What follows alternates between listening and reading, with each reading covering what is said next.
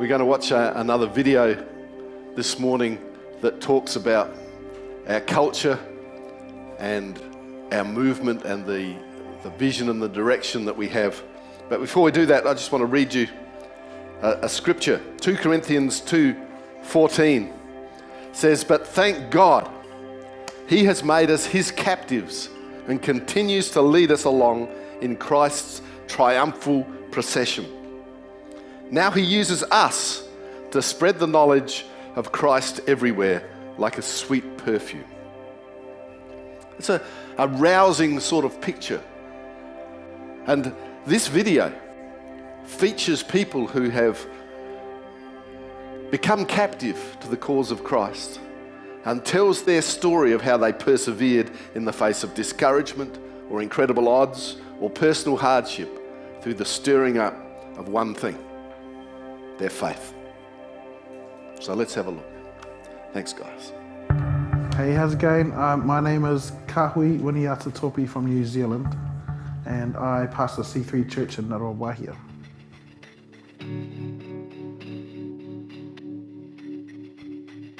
And so I first come across C3 Church in 2016, where after a radical conversion to the Lord, because I come from a gang background. I'm the former president of the Black Power in my region, which was the Waikato. And after a radical conversion to Christ, from a life of drugs, alcohol, and violence, I turned to the Lord, and the Lord answered me powerfully, which caused me to eventually, one day, walk into a C3 church. And what really just stood out to me in that church is just the love and the embrace that, the people that were in there gave me as soon as I walked in the door. They didn't see my tattoos. They didn't see, colour. They didn't see a gangster. They just saw straight past all of that, and they just come up and embraced me. I think at the beginning, my church really believed in me more than I believed in myself.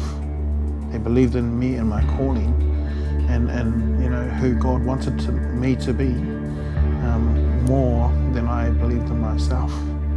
And that really, really impacted on me very powerfully, because I can't count how many times that throughout my walk in Christ, that I've shunned myself, I've condemned myself, I have put myself on the chopping block a lot, and we've always built this perception in our minds, I have anyway, that the church is a perfect place. And so when I came into the doors of C3 Church, it was like I felt at home, because everybody was going through something, and they were finding it inside the doors of the church. So they weren't trying to be perfect. It was actually quite the opposite. They knew that they were broken. I knew I was broken, and I needed to be in a place there where I could be vulnerable around people that are not trying to be perfect, or they can open themselves to vulnerabilities. Going back in the years, like when we first came to Sydney, down from Orange, it was a big step for us to come down, and it was a faith step.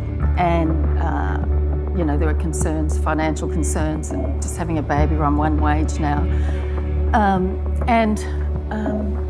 I was at home one night with just little Renee, and Greg went to church, the evening church. Renee was about 6 weeks old.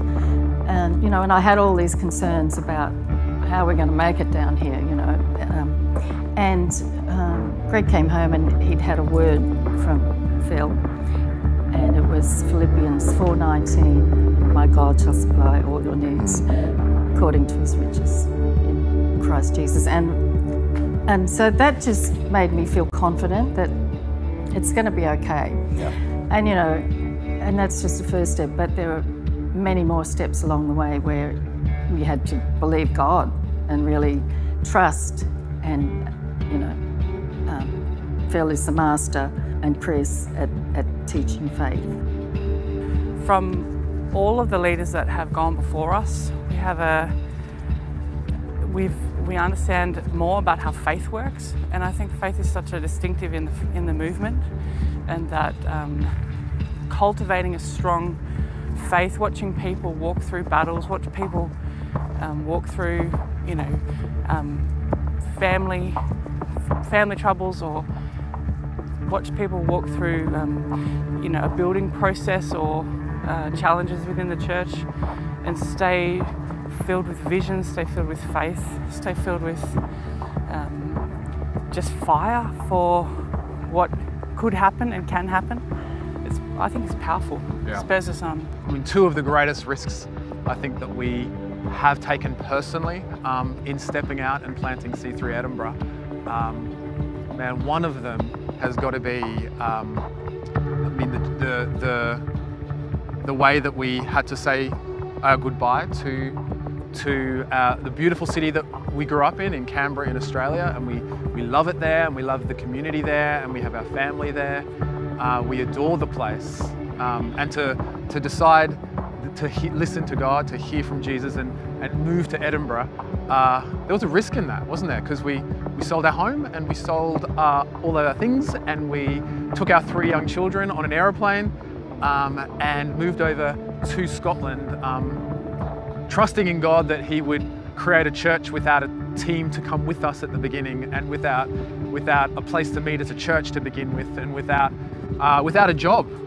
We came over here thinking that the job market would be fine, and now know that it's only by the grace of God that jobs came when we needed them.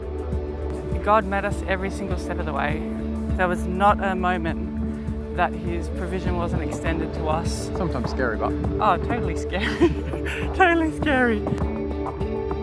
In the first year of church planting, we went through a very tough period of time where a whole bunch of things locally were happening, and then I lost my mum really quickly, and she passed away in Australia, and we weren't expecting it. And so I had to go to Australia to be a part of that and do the funeral and everything. And it's like right at Christmas time. Yeah, it was right at Christmas time. Yeah. Jess had just given birth to our son, and 6 days after that, you know, I was going, and Pastor Josh Kelsey from C3 NYC, you know, just flew up and took care of the weekend that weekend, and just I couldn't imagine not having like a brother like him just down the road, willing to stop everything and do whatever it takes. And it's amazing, like, just to know that you can pick up the phone, there's support and there's help. And you know, I just don't know how I could do this without friends in the ministry. I don't know how I could do this alone. The levels of faith that C3 invites you into and affirms is incredibly inspiring. I think one of the biggest risks for us was when we made the offer on this property, and no bank would back us up. So we kept putting more and more and more money in until we had $850,000 on the line. On Easter, I had to phone the person that owned this property and say, we can't find the money, that $850,000 is yours. And on Easter, that was on Friday, Good Friday. It wasn't a Good Friday. And then on Easter morning, I had to tell the church that we had put $850,000 on the line, and we will be losing that. And the next morning, the owner of this property phoned back to me and said, I believe in what you're doing. I'm gonna back that bill for you. And it was $7 million, the same price as America paid for Alaska. And so we said, it's a deal. We shook hands on the day after the vision had died, right? It didn't resurrect Easter Sunday, but the next morning it did. And then we went on to raise more money. But watching as C3 has helped us and has pioneered taking land and taking risks, I think that we got caught in some of the vortex of that and said, you can do it, we can do it. And we honestly felt we can do it because we've seen other C3 leaders do it. Well, we were invited to, again, the invitation that the Lord always presents before you. You don't know, so you have to trust Him. And when they asked us, of course we said yes, but I think one of the biggest risks was saying yes because we had no idea what we were stepping into. Yeah, I got a phone call from Pastor Phil. I said, I better take this. He said, will you be the regional overseer? I said, sure. And then I went upstairs. I thought, I better tell my wife. I just sat there. And so, and then, but we said, oh, of course, but here's what we're doing. We're building the family. We're building the movement. And if they believe we can do it, they believe that we're the ones, we're going to do it. We're going to do what we can as long as we can. And so we're pleased and honored to do our part to help build the movement. So I think one of the big risks that we took was in the early days pastoring right here in Christchurch after the earthquakes. And I think at the time, the climate was so uncertain, finances were so tough because people were leaving the city, but the cost of doing church had gone up. And we had a moment where we had to choose whether to keep, with faith and boldness, believing for God to do something big here in the city, or temper our vision and go conservative. And we chose to stick with faith and stick with boldness and believe that God was able despite what we were going through. And we're so glad that we did, because we have a great C3 church here in Christchurch now. And thanks be to God for that. I think it was a risk to keep doing ministry, having a young family, having children, but trusting God that He would see us through, He would provide and care for our family. I've been unwell recently. We discovered that I had a heart problem that we didn't think I had, which is ironic as a doctor, but I was pretty sick and had to go on tablets and have a bit of a wee minor operation. And I really struggled with God with that.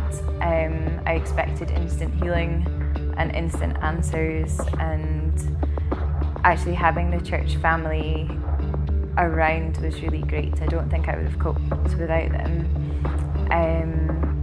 And being able to petition with them and trial through God with it. I think just being able to really lean into that. Sometimes the answers are yes, and sometimes the answers are no, and sometimes, maybe most of the time, the answers are not right now. Bula, my name is Makiti Raratam. I'm married and we have 5 beautiful children.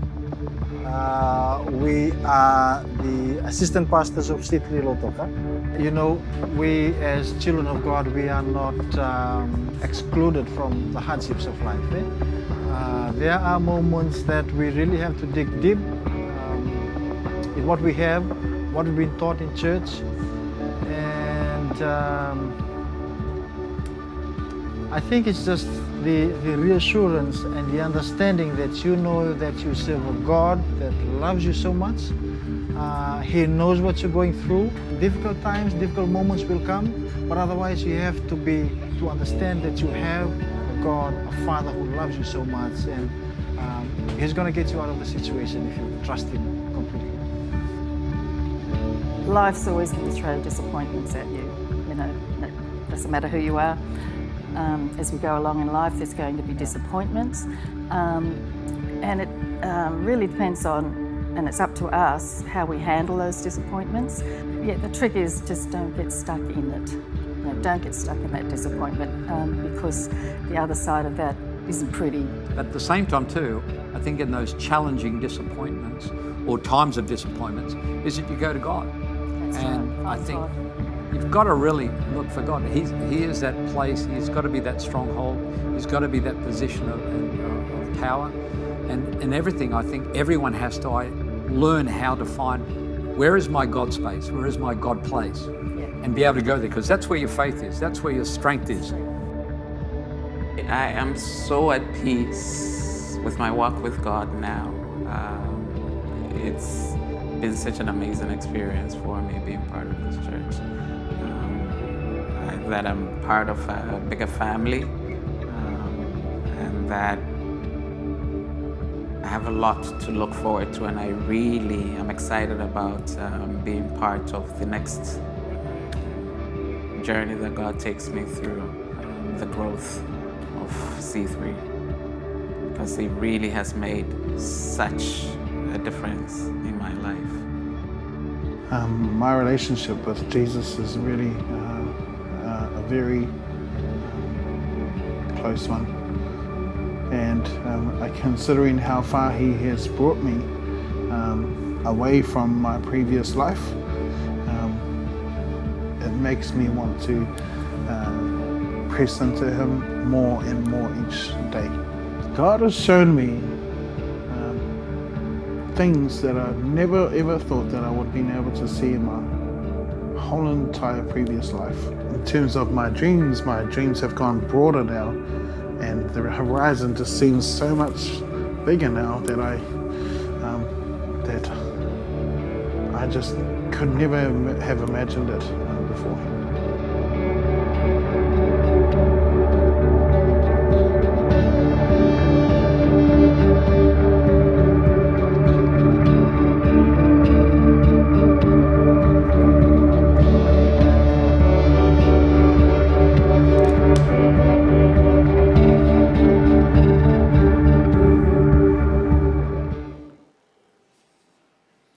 Whoa.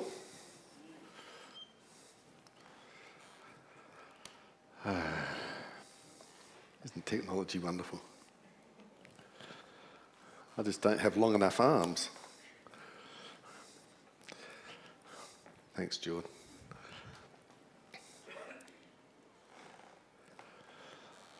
I don't know about you, but if I'm honest with myself, that video makes me squirm a little bit inside, because it reflects something that is not natural to me, and that is that faith can also be spelt R-I-S-K. And I would consider myself to be somewhat risk-averse as my resting attitude, I guess. But there's one thing that I've come to realise, and I think that the video also highlights this, is that we as a church have to be a church of possibilities, not a church of guarantees. A lot of us would love church to be a church of guaranteed safety, of security, of prosperity, of healing, of whatever it is. We come to God and we want guarantees. But let me tell you, if everything's guaranteed, you don't need faith. I mean, there's no faith involved in a guarantee, unless it's with a motor vehicle dealer. But you know, we have to be a people where the journey of faith is more significant than the outcomes of faith. Not that we should ignore outcomes. After all, Proverbs 13:21 says, "Hope deferred makes the heart sick, but a dream fulfilled is a tree of life." But our faith is also a lifelong journey, which reveals to us the righteousness of God along the way, which should have a greater impact on our lives than having our prayers answered on cue. Romans 1:17 says, "For in it the righteousness of God is revealed from faith to faith. As it is written, the righteous shall live by faith." So we don't live from one miracle to the next. We don't live from one prayer meeting, one church meeting, one prayer to the next. We live by faith, one faith step to the next. And so, to further dispel any misapprehension we may have that our faith walk is solely to benefit us and to give us a blessed and comfortable life, because many Christians use these two words interchangeably. You know, blessed, comfortable. If somebody says to you, "I feel blessed," somehow you automatically assume that their life is suddenly going along smoothly and without any problems.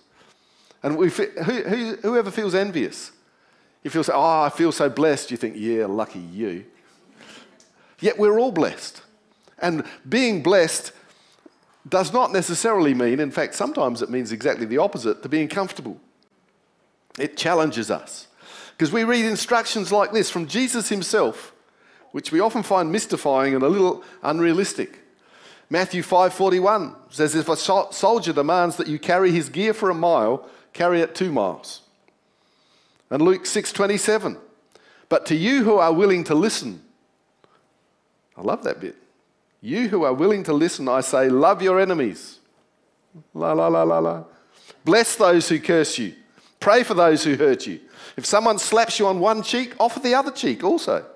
If someone demands your coat, offer your shirt also. Give to anyone who asks, and when things are taken away from you, don't try to get them back. Do to others as you would like them to do to you. Now, both Matthew and Luke are giving examples here which were common in Jewish daily life in their time. Not from their next door neighbours or friends or business associates, but from the occupying Roman forces who were there as conquerors, and they could be as cruel and unjust as they liked with impunity. So these scriptures are not saying if your neighbour borrows your shovel and doesn't give him back, that you should buy a second one for him and give that to him as well.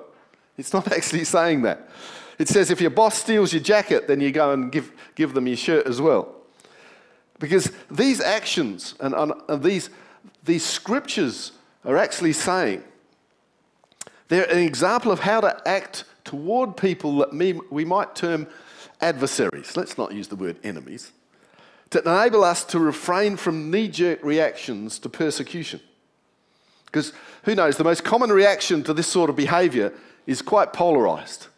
People do one thing or the other. We either suffer in silent resentment, taking the passive-aggressive approach, or we become visibly angry and confront our oppressors with violence.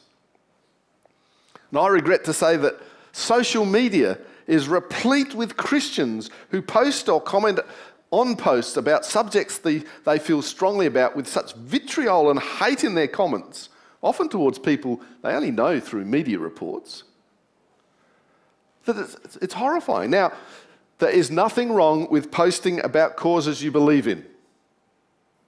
But before you do it, read Matthew 5:41 and Luke 6:27 before you do it. I'm not saying that we shouldn't stand up for things we believe in, but we need to do it in the way Jesus would have done it. So how do we maintain our faith in the face of persecution?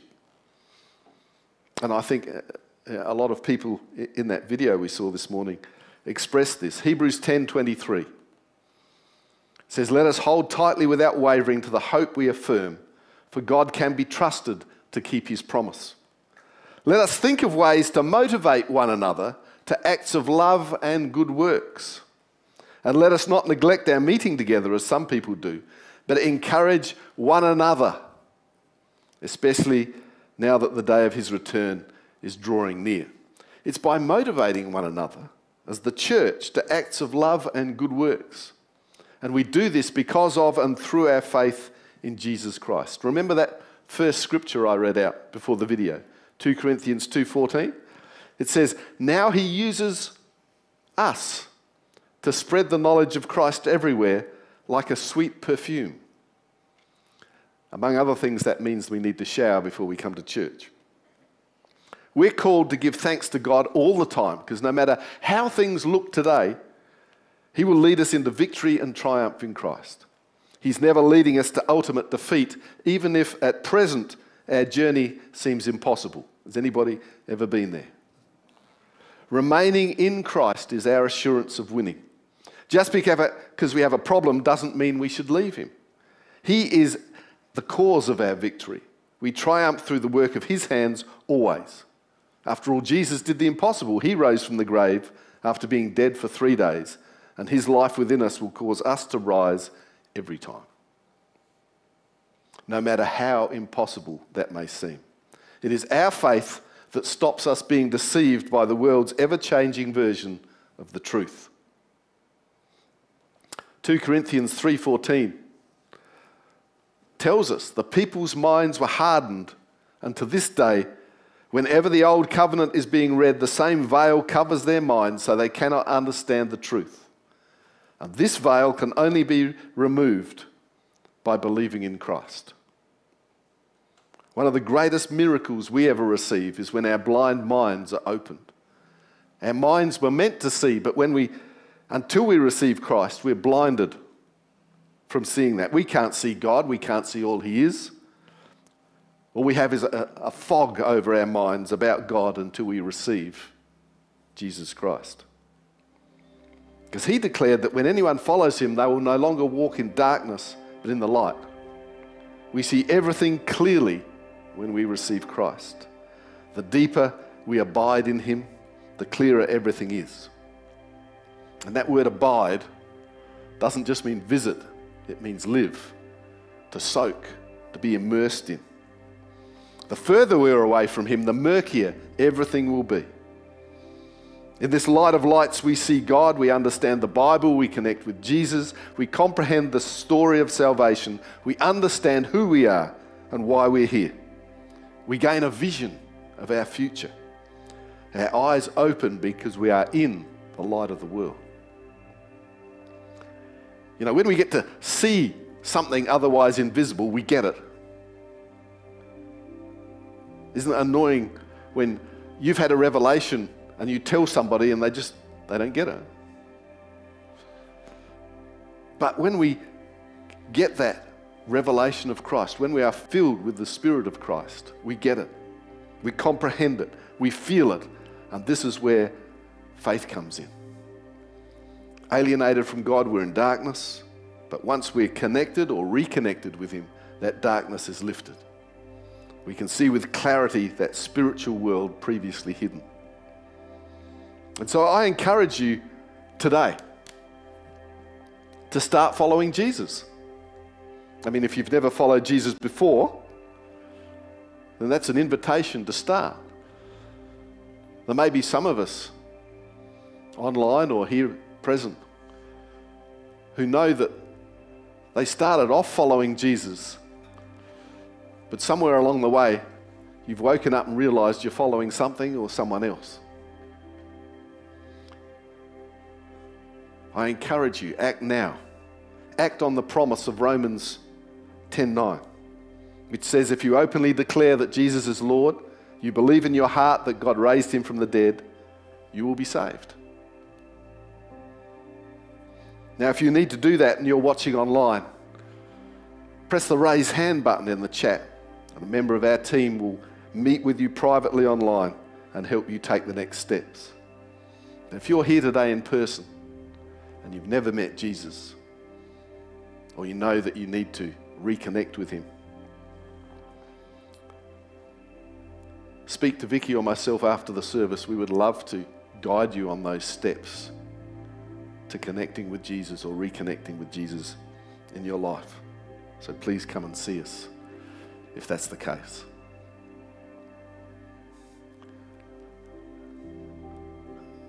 My last words to you this morning